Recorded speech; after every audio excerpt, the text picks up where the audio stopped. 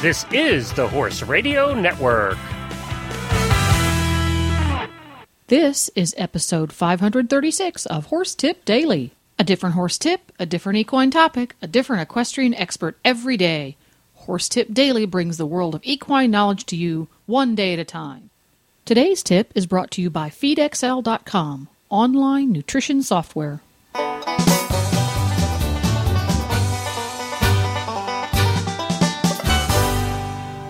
Hi, Coach Jenn here, and thanks for tuning in to Horse Tip Daily. Today's tip is from me, Coach Jenn, lifelong curious equestrian. Today's tip is about riding without stirrups. It is an excerpt from episode 167 of the Stable Scoop radio show right here on the Horse Radio Network. But first, a word from today's sponsor, FeedXL. Is your horse's diet balanced? Find out with FeedXL. FeedXL does all the smart stuff that it takes to formulate and balance a horse's diet. It takes all of the science and math that a doctor of equine nutrition learns and makes it all super easy and fun to use.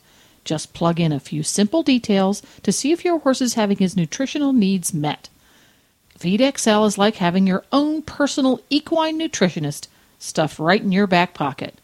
And FeedXL is so good that it's used by leading equine nutritionists to formulate balanced diets for their clients. Using the details about your horse and what you feed him, FeedXL will do some serious math to calculate if your horse's nutritional requirements are being met. See the results of this math displayed in numerous ways, including the easy-to-read graph that highlights excesses and deficiencies in his diet. Learn more about equine nutrition and how to feed your horse for ultimate performance by visiting the FeedXL Learning Center and the FeedXL member forums. The newly designed FeedXL website is super easy to navigate and bursting with information. Go to feedxl.com today because nutrition makes a difference. Now, enjoy today's tip. The video that's going around and is also available at the Stable Scoop Facebook page is of a girl, she's a woman, riding a jumping class after she loses her stirrups. Now, I've seen this video, and I don't know which is more impressive, the fences that she takes without her stirrups or the recovery that took place after she lost them.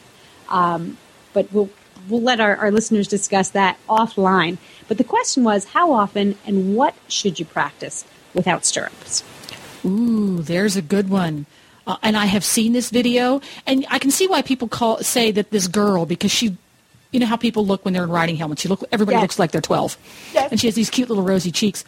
But yeah, she was in a significantly large jumper class, and the horse jumped her out of the tack just a wee bit over one of the fences, and both stirrups, she almost came off unglued. She had one knee on the pommel. One knee, and she wasn't even holding on to his mouth. Like, how did she had one hand on his neck? She has a set of biceps, too, that girl, because she pulled herself up by her knee and her arm. She didn't pull on the reins at a gallop and finished the round. So obviously, riding without stirrups is part of this young lady's regular regime. And I from my personal point of view, I don't think that riding without stirrups gets quite the emphasis it should. Riding without stirrups does a lot of things. It strengthens your legs, obviously. It will strengthen your core because if you're doing sitting trot work and you're doing posting trot work and you're doing canter work, if you don't have your core, your spine, your waist, your shoulders in alignment properly, you're not going to stay on regardless of how hard you squeeze your knees. People have the false impression that riding without stirrups is all about your knees, and it's not. Imagine an old-fashioned clothespin that you put on a clothesline to hang up clothes. Mm-hmm. Not the one with the hinge, but the old-fashioned one shaped like a V. I'm going to date myself here. If you take a T-shirt and you mash down a clip or a clothespin on there, it stays reasonably well, which is what happens when you have a tall person ride a skinny horse.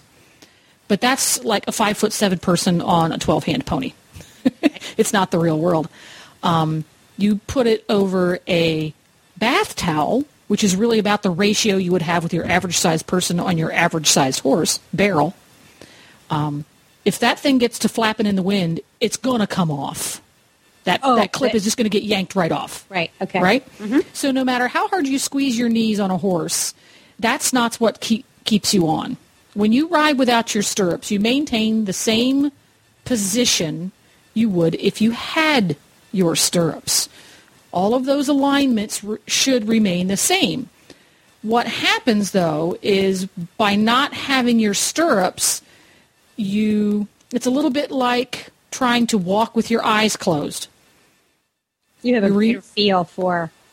It's going to cause your brain to think of balance a little bit differently. It's going to help train your brain and your system of inner balance to stay on the horse better.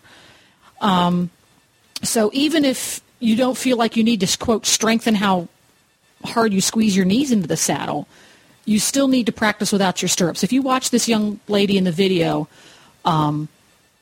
when she loses both of her stirrups in about fence 3 or so, you will notice that her lower leg position is stronger without the stirrups. Yeah. Yes? Yeah. Which tells me if you're practicing without the stirrups, you are going to develop better lower leg position than you are if you practice with your stirrups. Because when you have your stirrups there, you can pinch your knee in and let your calf do whatever it darn well pleases.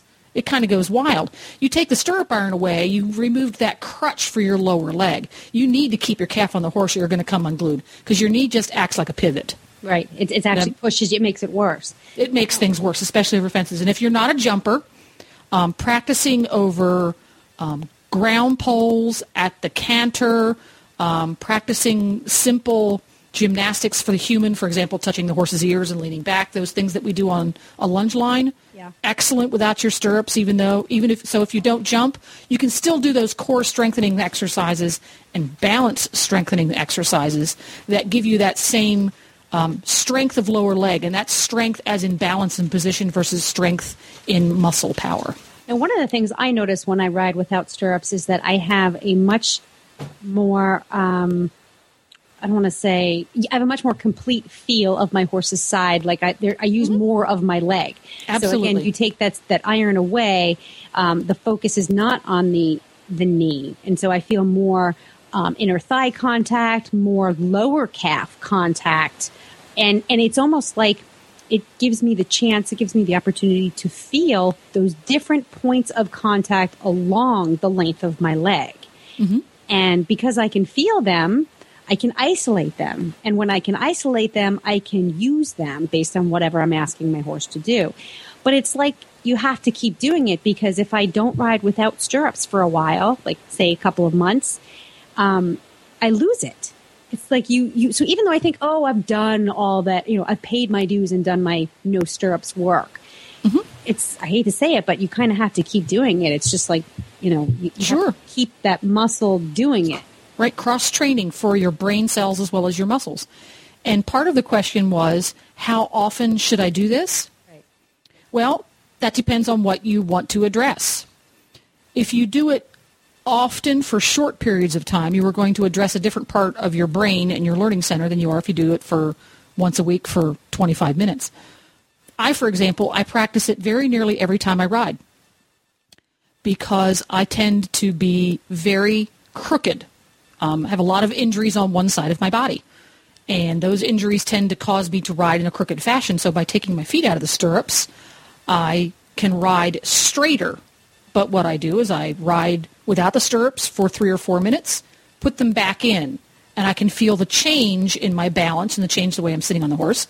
Okay, that's not the change I want to. Drop them back out, get straight again, put them back in, maintain the straight. And I can go back and forth between the two to improve how straight I get. We've had discussions with various experts, and Daniel Stewart comes to mind about straightness or lack thereof, and how many riders actually don't have that straightness. So it sounds to me like that's a pretty good sort of, every time you do get an attack is to do that, drop your stirrups, ride for a few minutes. But, at what gaits? At all gaits? At the walk, trot, canter? It depends on how your level of comfort, competency, and courage. Mm. if you're dealing with straightness issues, whether that straightness is longitudinal or lateral, front to back, because you tip forward or back, left to right like I do, don't be practicing it at a trot if all you can do is hang on for dear life at the trot. Practice it at gaits at which you feel confident and comfortable. So that's going to depend on the individual human. It's just that perfect practice makes perfect. If I ride with my stirrups all of the time and I don't keep checking back for that straightness laterally, I lose track mentally of whether or not I really am straight. So 80% of my practice, I'm wrong. Right. Well, I'm not practicing at all. So that's one aspect. The other aspect is if you practice it for 25 minutes straight twice a week. There you're dealing with muscle strength and muscle memory. You put those muscles in an area where they need to work hard. The correct muscles need to work hard. And what will happen is, we've seen with our horses, if you allow the muscles that you don't want to work hard, work them long enough that they become exhausted, by necessity, your body will start to use the correct muscles that you're asking for, because the ones that aren't supposed to be working just plain old wear out. That's what I call the George Morris method. Okay. You just keep posting trot until you're so exhausted, and that will create both muscle strength and muscle memory.